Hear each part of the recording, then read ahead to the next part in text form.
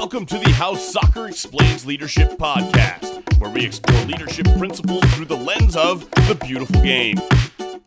Welcome back to How Soccer Explains Leadership. Thanks again for your download. Thanks again for being a part of this show. We couldn't do it without you, and I absolutely love being able to bring incredible guests to you.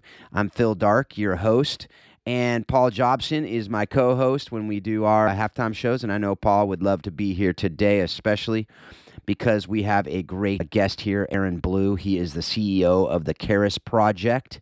And before we get to Aaron, I just want to remind you that you can join the How Soccer Explains Leadership Facebook group, as well as if you have any questions or you have any thoughts for me or Paul, go ahead and email me, phil@howsoccerexplainsleadership.com. And go ahead and rate and review the show while you're at it. That helps people to learn about the show. It also helps people to get here. But most importantly, if you think this is helping you, and hopefully it is, then share it with others. Word of mouth is the best way to get this podcast out there far and wide. And I have no doubt it's been helping me to learn from these great people. Hopefully it's helping you in so many different ways. So without more from me today on that, Aaron Blue, how are you doing? I'm doing well. Thank you, Phil.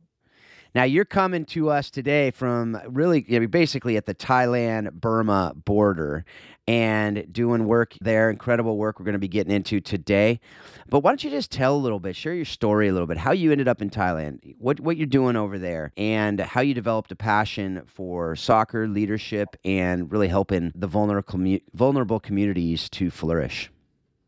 Sure. Well, the simplest way to say how I got over here is it seemed like a good idea at the time. I was living in California and that entered an interesting transitional point in my life. One of my many brothers was in Thailand taking a gap year in his university and met a group of leaders up on indigenous Christian leaders up on the mountain here. It's near the border, a little bit further away from the border than I am right now. A group of indigenous hill tribe Christian leaders, and they were interested in what he had to say about the love of God and grace and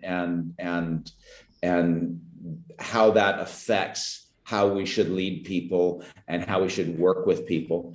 And my brother called me up and said, "Hey, Aaron, this is more your specialty than mine. How about you come on out here? I know you're in a weird place in your life, and maybe this can be a proper channel."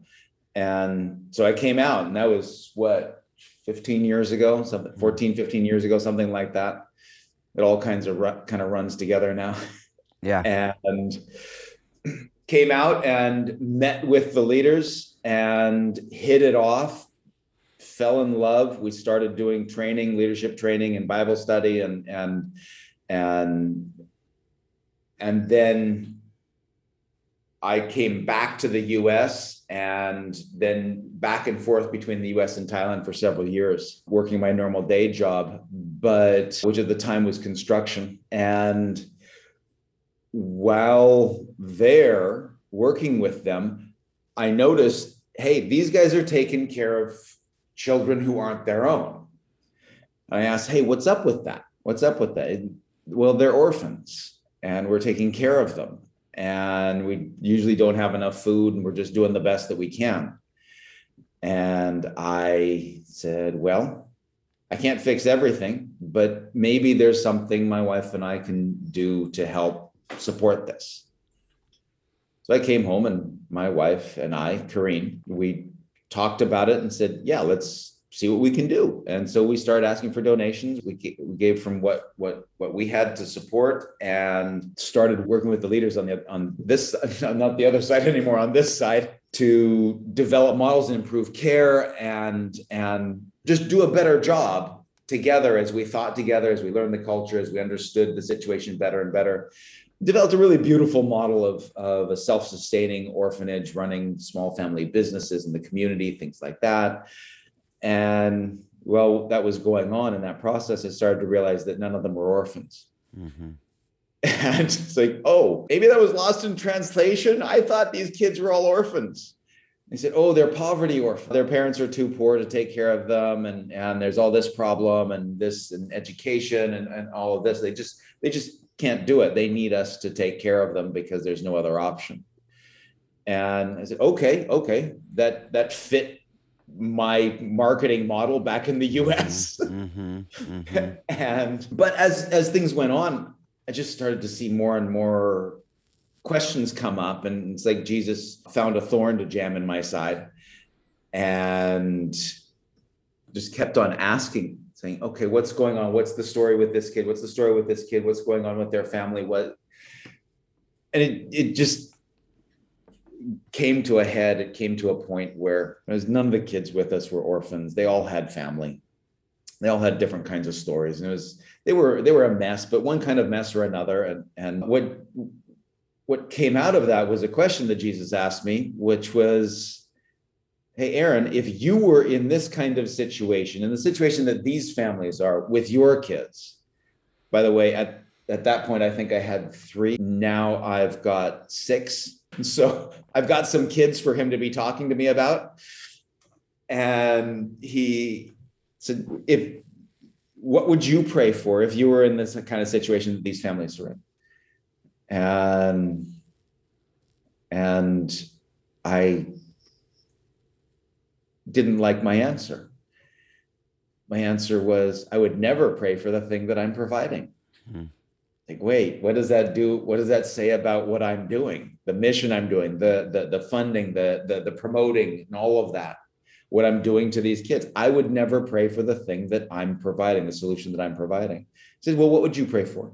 I would pray for a community, a friend, a mentor, something around me to lift me up and hold my hand to help me walk forward in strength and wisdom through the crisis together as a family, so that we're on the other side, stronger, wiser, with friends, with community, together as a family, walking into the future.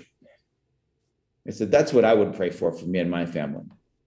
And he said, Jesus said, it was almost audible. It was such a slap to the face and a stab to the heart. Well, Aaron, do unto others as you would have them do unto you. And I said, well, shoot, I've got to pivot the whole organization that we've been working on for several years now, and everything's changing. And around then we moved out here. Within a couple of years of that transition, that emotional and mental and strategic transition, my wife and I moved out here with our 4 kids. She was 6 months pregnant with number 5, and we launched on the ground here. And within a year, we were starting programs for healing and strengthening families in order to keep families together, give families the wisdom and the courage to raise their own kids in their own home to be the heroes God designed them to be. Yep. So. Yeah, definitely. And so I know that we did an entire interview. Folks, if you're interested in getting the details and the nitty-gritty on the family strengthening and the great work that Aaron and the Charis Project are doing in Thailand, Burma, you can go check out the interview that Brandon Stiver and I did on the Think Orphan podcast. That's just thinkorphan.com, or you can find it wherever you're listening to this. And I forget, it's episode 170 something. It's recent. So go check that out for sure. It's a really good interview that he talks about all the details and the nitty gritty of that. But what I want to focus on today is, and we talked a little bit about it in that interview, but I want to go deeper today into the soccer side of things, or football in the neck of the woods. But the way that you're using that in the context of the connecting, in the context of the ministry that you're doing to strengthen families, to strengthen the communities, and to really connect with a lot of these people. So can you talk about the origins of that, how you started that, and really what you're learning from that soccer side of the ministry? Sure, I'd be happy to. I'm especially happy to because it wasn't my idea. And so I can give the credit elsewhere. When we deinstitutionalized the orphanage that we were running, when we reunited all of the kids with their families, we had many, many years of strong, deep relationship up in the mountains here, up in that community, and highly respected. And we had land. We've got houses where the orphanage was, and we've got we've got a lot of assets here, relational and physical. What are we going to do with them now? Because we're not doing what we have been doing. Let's see what fits here. So I gathered together a large group of community leaders, of political leaders, of pastors, of teachers, of elders, like tribal elders, things like that. And just worked on getting a big group of people together who cared about the community, who cared about things, what the state of families, the state of the community, and started asking them, started a discussion. And it took a number of meetings saying, okay, what's the biggest danger to families in this community? What in you guys' mind is destroying the families and the children of this community that's yours? I can come in and say, oh, let's do this. But let's start with you guys. You guys know your homes, you know your families, you know your people, you know your village. What do you guys see as the biggest issues? And they said, oh, that's easy. It's drugs. It's drugs. That's no problem. I said, oh, really? I know there is a drug going across the border and through Thailand, and there's all kinds of police action, and the police catch hollow semi-trailers full of methamphetamine, and there's all kinds of stuff going on. But the drug road, there's one drug in particular. It's an amphetamine. It's a tablet form amphetamine called yaba. That's in Thai, that means crazy pill or crazy medicine. And it's the cheap one, and it's what's brought across, and the kids have access to it, the families, the communities have access to it. And everyone takes it to be strong, to be able to work and do more work. And the kids are using it like crazy. We found out that the community health officers came and did health checks on the kids, and like the whole first grade class in the mountain school, in the school up there, the whole first grade class tested positive for amphetamines. Okay, yeah, there's a problem here. Right. That's not small. And the parents didn't know what to do with it. The community doesn't know what to do with it. They don't know how to deal with it. And there have been programs, and they've tried different kinds of things. They've tried all kinds of stuff. I said, okay, let's get together the people here, the people in the community who have knowledge, who've seen drug use, the people who want to deal with this, who see it as an issue and want to make a difference. Let's get all those people together now and have that conversation. And I sent them all home and said, okay, I want you to, we talked about it. We said, okay, we're all on the same page. And I sent them home and said, here's the homework. Come back in a month. We'll have another conversation. Come back in a month with each of you having 3 things that you've seen tried that don't work, and 3 things that you think might work. And then let's all get back together and share what we found. And we all got back together, and it was interesting, the stuff that they said. They said, well, and these are pastors saying this, they're saying, well, guilt and manipulation from the pulpit sure doesn't work.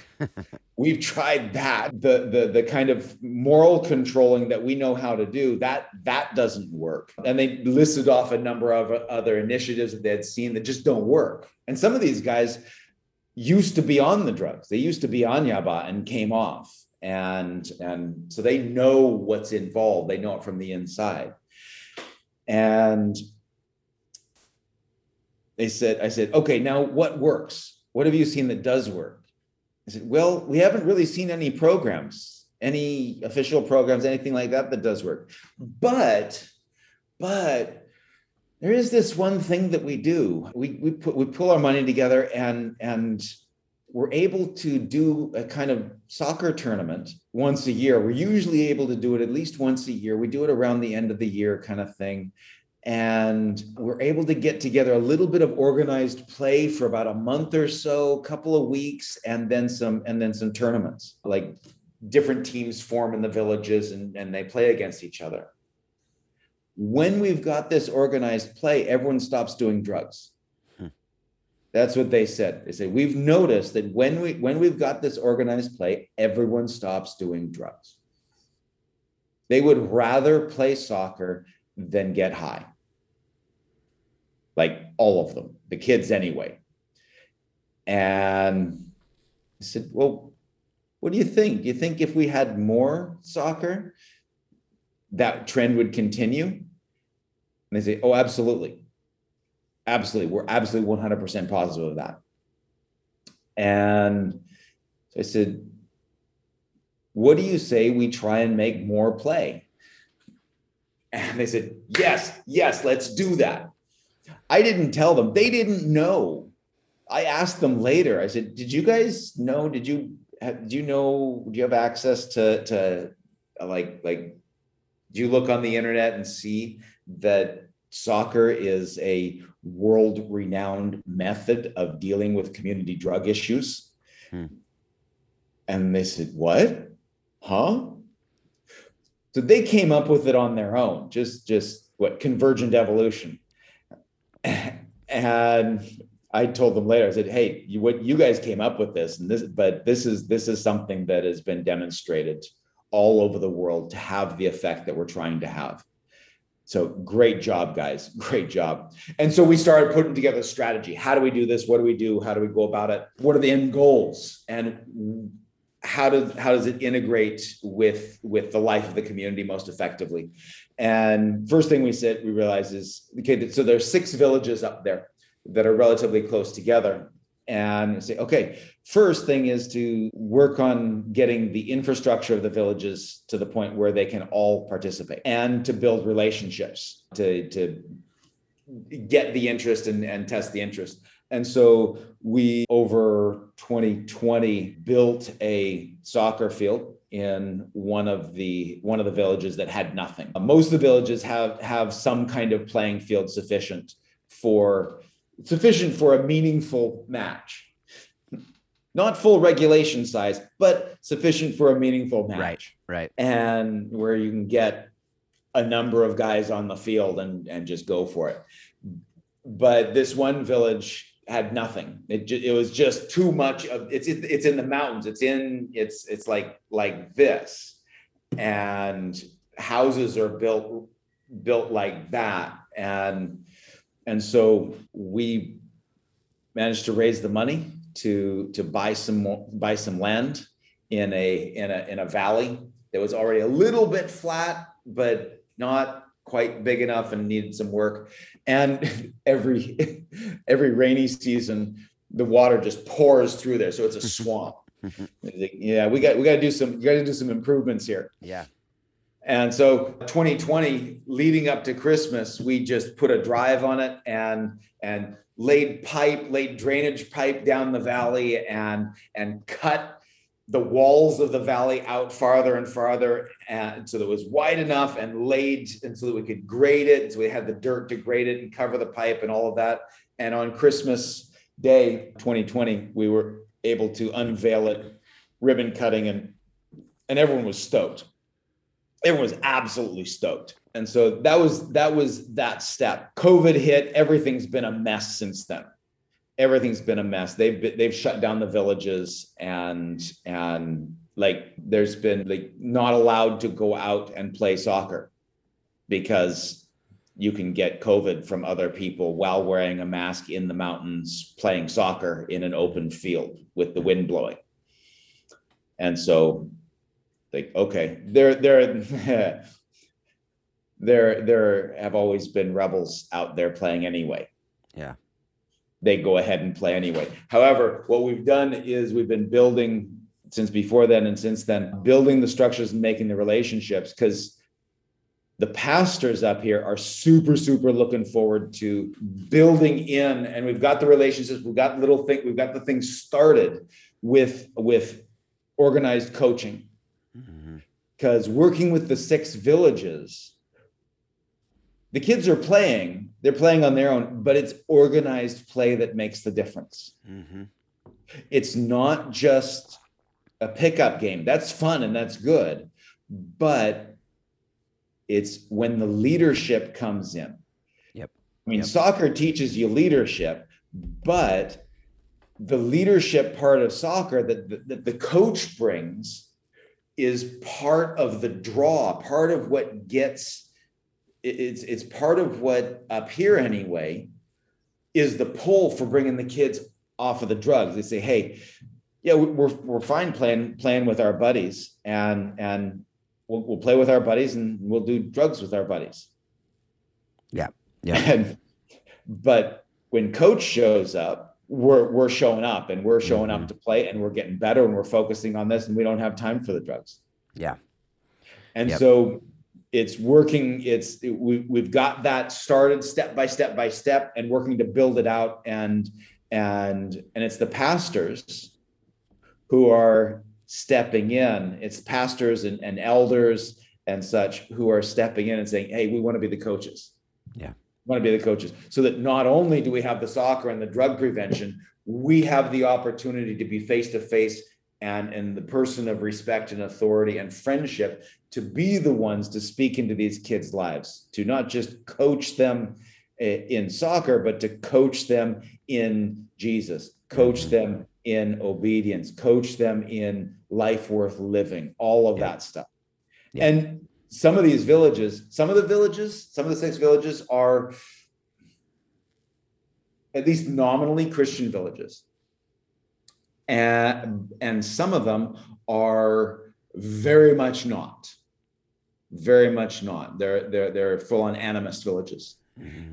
And for those that are not familiar, it's old traditional tribal spirit worship, and you got the witch doctors and stuff like that.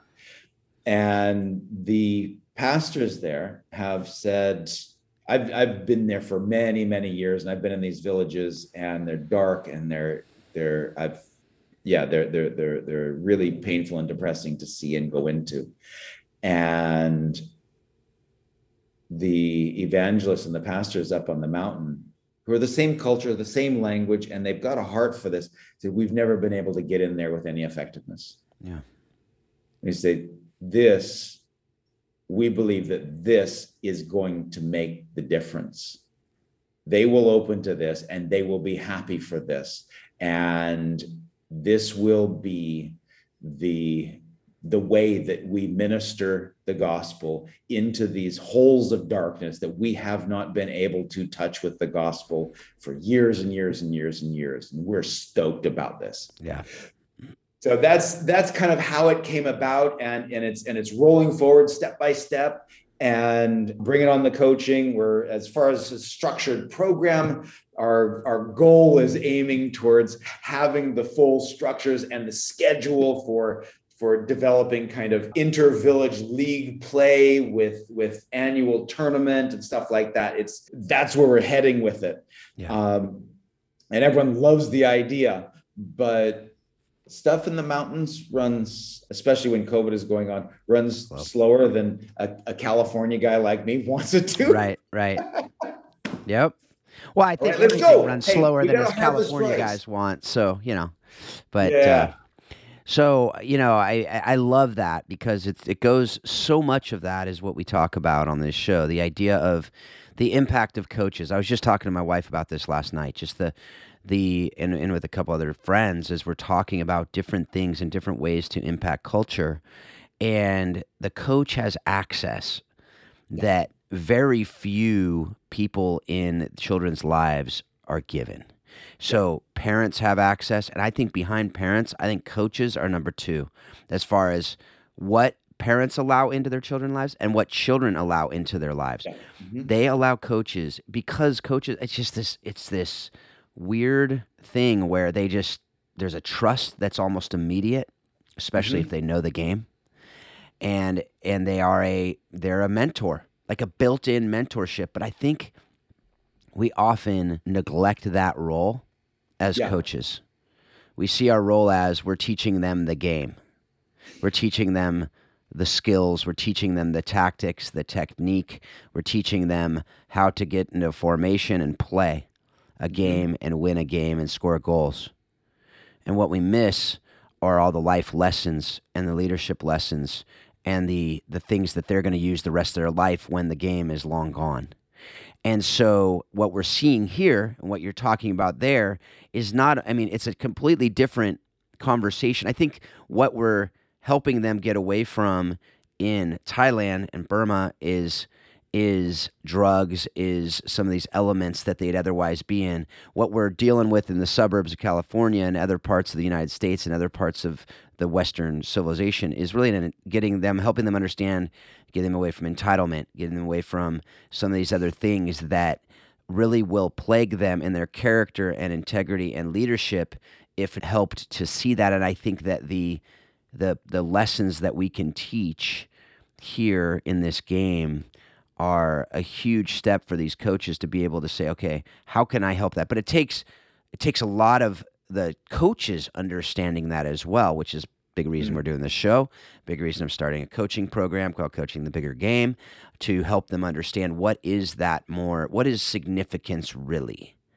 Yeah. What is leadership really? What is the point of all this? If we're just seeing it as the point to win a game on Friday, we're missing so much, right? So, but why do you think that? Why do you think that is? That soccer, name the sport, but soccer in particular, especially on a global stage, is such a powerful tool. Why are coaches given that access?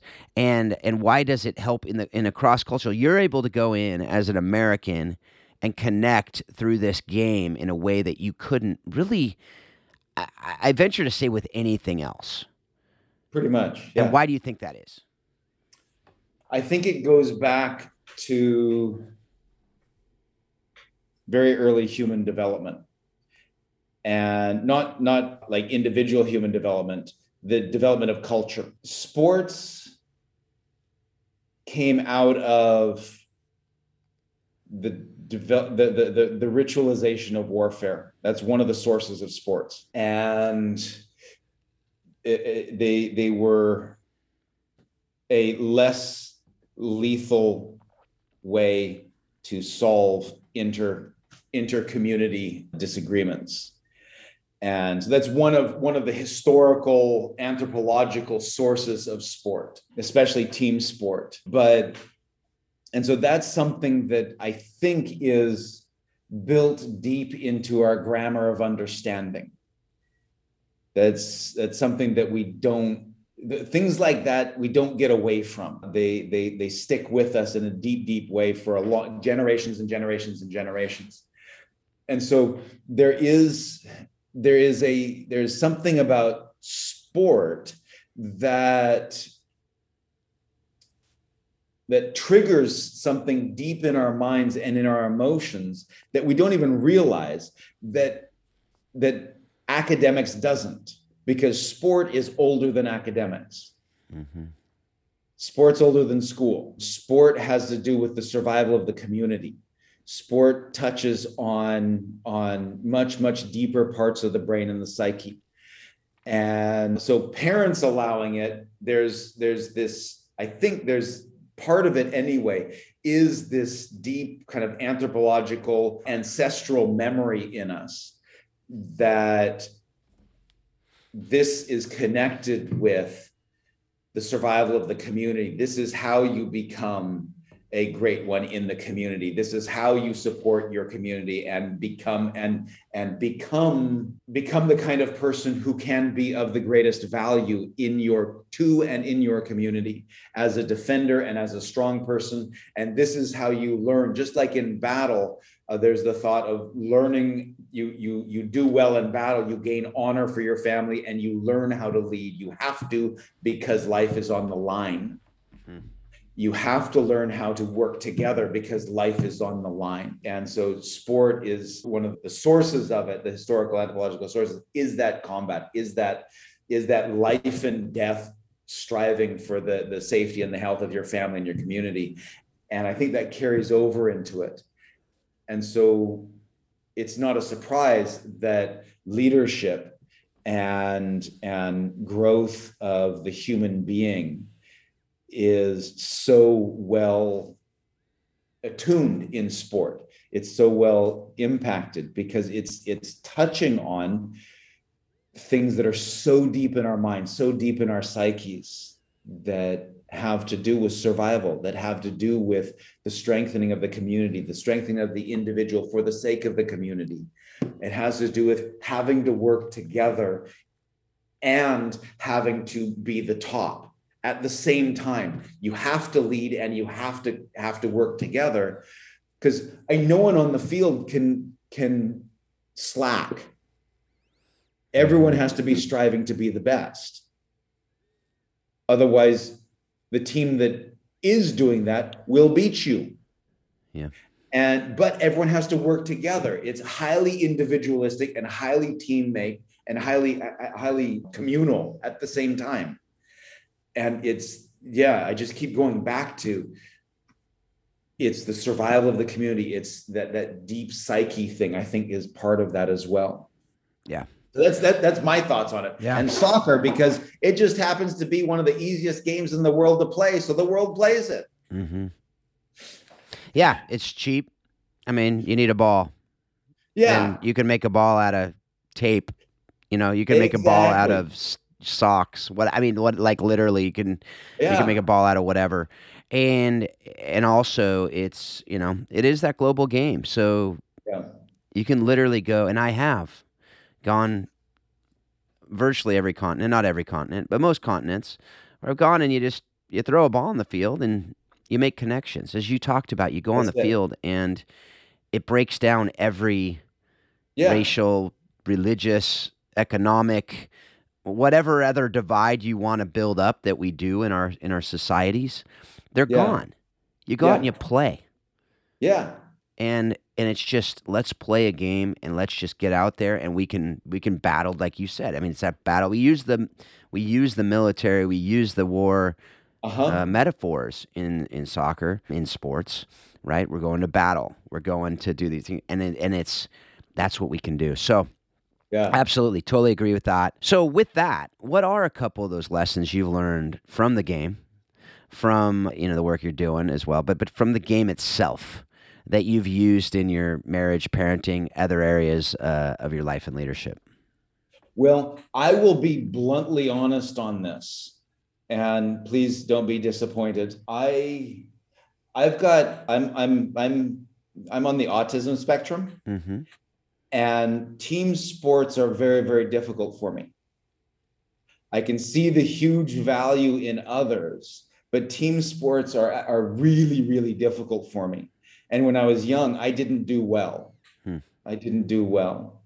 And I played soccer in Canada growing up, and I was that kid on the field who just looking off into nowhere, not able to pay attention to anything. And I didn't care. I couldn't care. And when I was able to care, what I cared about was, I remember saying, "Hey, coach, this is what I'm doing. This is what I'm doing. I'm working to keep a line between me and the ball and move back and forth across." And that's all I cared about. I can remember. And he's like, "Good, Aaron. Excellent. No comprehension of teamwork, of any of that. And so it was, I enjoyed it. And the coaches were really good at, my coaches anyway, were good at, looking back on it, I was a problem kid and I'm essentially useless on the field. And I'm one of those kids who, anyway, every coach has had one of those kids or more. Mm-hmm. But the coaches never made me feel unwelcome, even though I didn't fit in and I didn't really enjoy it. But I was out there. I didn't feel belittled. Looking back on it, there's plenty of room to feel belittled on that. Mm-hmm. They succeeded well in not crushing my little heart. Mm. And honestly, right now is the first time I've seen this. I've observed this. I haven't thought about it this way before. And I'm actually getting choked up. I never realized so clearly that what those coaches did for me in not wrecking me, in not hurting me. And anyway, sorry. No, nothing to apologize. I love it. And that's something that right now, I learned to say that's something that I've gained almost in a negative way, that I just realized that I've gained. I wasn't wrecked by good coaches.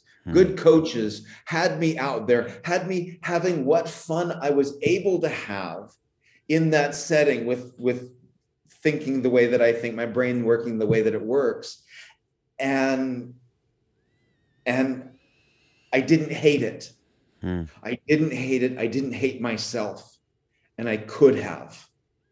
And they protected me and they encouraged me and they did everything that they could. And so thank you, Jesus, for those coaches. I pray that you would bless them. I pray that you would bless them. I don't remember their names, anything like that. I remember some of their words.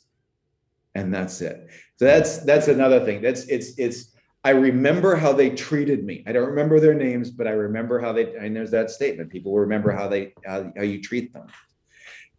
And that, if I can remember that as I wasn't wrecked at this late age, I'm 46, and I didn't play it long because my parents put me in something else, trying to find something that I could really engage in. Yeah.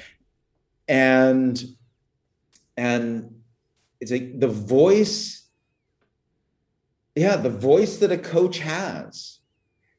I can remember them saying to me, I can remember them encouraging me. I can remember them saying to what I realize now are just really silly things, really stupid things that have nothing to do with the game that they're trying to play.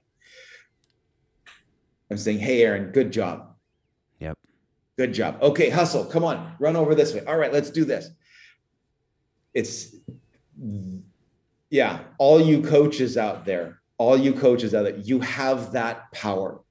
You have that power. Me at 46 years old, maybe 38 to 40 years ago, one of you said words to me that I still remember and brings tears to my eyes. I see, you did a good job. You did a good job. You had the power to wreck me, but you built me up. You built me. Each one of you guys has that power. It's like, man, shoot. I'm gonna have to explore that in my introspection and work more on that. Wow. I'll tell you what, man. Go ahead. Yeah, go ahead. Oh, I was just gonna say the power of that. Coaches, if you didn't listen to that, go back and listen. The power of that. It's not about soccer a lot of the times. No. It's not about making the kid into the next Ronaldo or the next Messi or the next, whatever. Sometimes it's about not wrecking them. But that's huge. Because it's easy for us to say they can't play soccer, let's write them off. But look at this story. God has said, I'm going to use this kid who didn't really enjoy the game, didn't really do well from a soccer standpoint, but coaches were able to, speak truth to the extent they could and to encourage. And now, however many years later, probably nearly 4 decades later, you're able to use that same game to encourage other coaches to do the same thing in kids' lives those kids may otherwise go and be completely lost to the world because of drugs, because of these other things. And we're able to give them a hope and a chance to flourish using this same game that however many years ago, who would have thought? right? Like, I mean, seriously. Yeah. Normally, the people going to do the soccer ministry are people who played, loved the game, were the ones who were coaching it and playing it and doing all this, and now we're going to go use that as a tool to help others. But like you said, I mean, that's not at all this story. And isn't that, I mean, I just love how that works, right? How God works in these ways that are completely upside down. Yeah. Like, make no sense in the big picture, but make perfect sense when you look at it and you go, you know what? It probably took that for you to really, truly be able to speak to some of these coaches and go, look, it's not about the soccer, guys. That's it. It's not about the soccer. And I wish we could say that and know that. I mean, not say that. I wish we could know that more in the suburbs, more in, the inner cities of the U.S., of the Western world, what we see globally, that, you want to play well, you want to win games, you want to do all these other things, but at the end of the day, what really matters? And, I mean, heck, that was not, like I said, I'm nothing to apologize for on that one. I'm not disappointed at all with that answer. In fact, I think it's one of the best ones because it's not only raw and real and deep, but it really goes to the point. It goes to the heart of what we're talking about on this show, which is soccer is an incredible tool to teach us lessons that last, whether you play soccer for a week or you play soccer for 25, 30 years. There are lessons that you will take to life beyond soccer that are massive and that are life-changing, life-altering, not just for you, but for everyone you come in contact with. So anything else to add with that? Well, one of the things as you're talking is that if they had wrecked it for me, I would have a resistance to soccer in general, and I wouldn't be able to use it. I would have an emotional resistance to it, a psychological resistance to using it now to effectively reach and minister and build up other people. And so and talking about the meaning, talking about the encouragement, there is something that it's not that or doing really well.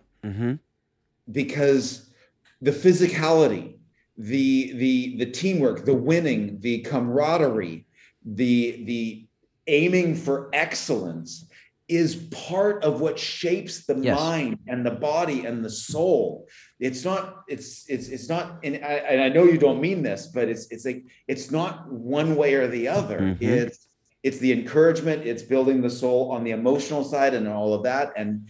But striving for excellence in the game on an individual standpoint and on a team, on a squad standpoint and what it does to shape the psyche, to shape the emotions, to shape the will to be able to go into life when it's done right, when those things match together, when it's done right, it creates heroes. And it creates heroes. And I've talked to the team out here, and I said, the coaches and such out here, and I say, we're not going to get anyone here onto the Thai national soccer team. It's just not going to happen. Right. So what's our goal? What's our goal? Say, let's use this wonderful game, this exciting game, this engaging game. Let's use this wonderful game to create and foster the strongest, wisest, best integrated human beings we possibly can. They're like, yeah, let's do that. Right. Let's do that. And that's what this game has the power to do. And I love that you said that. It absolutely is a both and we talk about that too all the time on the show. It's got to be a both and. It's not an either or. It's not that you have to either choose to build character or win. No, the reality is, as I say, the dirty little secret is the more you build character, the more you focus on the things that matter long term. Assuming you have the talent, of course, you have to have the talent. But if you have the talent, then you create healthy culture and you very, very likely will win a whole lot more games. But that's can't be the why, or else it doesn't work, right? That is a byproduct of excellence, of doing your best, of giving 100%. Like I talk to my son all the time. There's games he goes into and he's tired, he's whatever. He gets on the field and he looks like he's going half speed. I say, look, it not only is something you need to do for your team, but it honors God to be able to go that 100% with everything you got. And that's a life lesson too, right? We go into our jobs and we give half. That's not honoring to anybody. That's not character. That's not integrity. That is something that is slacking. That's something that's sloth. That's something that's not good. And so these are all lessons that we get from this sport that you see. And if you're not working together in the teamwork, if you're not collaborating, it doesn't work. Same way in our work. If we're not working together, if we're not collaborating with those around us, it doesn't work. I mean, you can get some individual results in the short term, but in the long term, you're going to burn out, they're going to burn out, and you're not going to get the best work you can get. So those are all things that we see in sport and particularly in this game of soccer where it is, it's a weak link sport. It truly is a weak link sport, like you said. If you're slacking on the right wing, the other team's going to expose that, and there's going to be issues, right, and down the line. So, all right, man, I know we could talk a lot longer about it, but right now we're going to tie this up. We're going to bring it home with the last question we have, and just want to know, what have you read, watched, or listened to that's informed your thinking of all the things we're talking about today? That's informed your thinking of how soccer explains life and leadership, how we can use these tools for the greater good. It's not directly a soccer book. It's probably the best leadership book I've ever read. Mm-hmm. And it's something that I would recommend anyone in leadership, whether CEOs or coaches or parents or pastors or anything. It's called Failure of Nerve. The author is Edwin Friedman. The book is A Failure of Nerve. Leadership, the subtitle is Leadership in the Age of the Quick Fix. Absolutely stupendous. Absolutely stupendous. And core aspect, and you'll be able to identify this in any leadership position, is one of the things he talks about at the core is being able to identify, refers to as emotional triangles, where two people have a problem and they're sucking you as the leader into their problem. And what that does is and you get emotionally involved in a problem that's not your leadership problem. It's your problem to solve it. It's your responsibility to solve it, not your problem to get emotionally involved in it. And when the kid's not doing right out on the field, it's really easy to get emotionally involved in that. And like, wait, no, my emotional issues come out of, and he does a great job dealing with the family backgrounds of the emotional issues that affect leadership at a deep core level. No, these are my emotional issues. They have to do with my family. They don't have to do with this kid out here. I need to step back and look and address this from a well-differentiated, I am not the game. I am not this kid. I am not this problem. I'm on the outside. And from that perspective, I can look at it like from Solomon's perspective. So that's one small piece of it, but how everything in the book fits together is just absolutely beautiful. Easily the most powerful book on leadership I've ever read. Easily. Well, that's quite the recommendation there. So, with that, thanks so much, Aaron, for being a part of this. Thanks for what you're doing. Thanks for, not being wrecked by the game and using it in ways that are just incredible. I mean, just to hear the stories that just makes me want to hop on a plane and get out there. But of course, not right now, but in a couple of years when all this stuff is kind of behind us and we can see the benefits of it and see how it's actually looking on the ground in real life and just not on paper, not in the idea side. That's And right. so very excited for that. So thanks so much, Aaron. I very much appreciate you. Thank you, Phil. I appreciate you. It's great talking to you these 2 times. First conversation was great. This conversation is great. I love it. I look forward to more. All right. So do I. Well, folks, I'm sure you look forward to more as well. Thank you again for being a part of this show. Thanks for just all you're doing out there. I have no doubt that you guys are making a difference. If you're listening to this show, if you're learning from it, from all these great people we get to talk with, I have no doubt you're applying it to the kids or young adults or adults that you're coaching, people that you're leading in your organizations, the different people that you're working with in your ministries. There are so many different things that we can do and use through the lessons we learn from this game. And I do hope that you're taking what you're learning from this show and you're using it to help you be a better leader. You're using it to help you be a better spouse, a better parent, just a better friend, and everything else that you're doing, that you're using these lessons to do that. And, as we always say to end the show, and I mean it, I hope that you're taking everything that you're learning from this show and you're using it to help you to really remind yourself that soccer does explain life and leadership. Thanks a lot. Have a great week.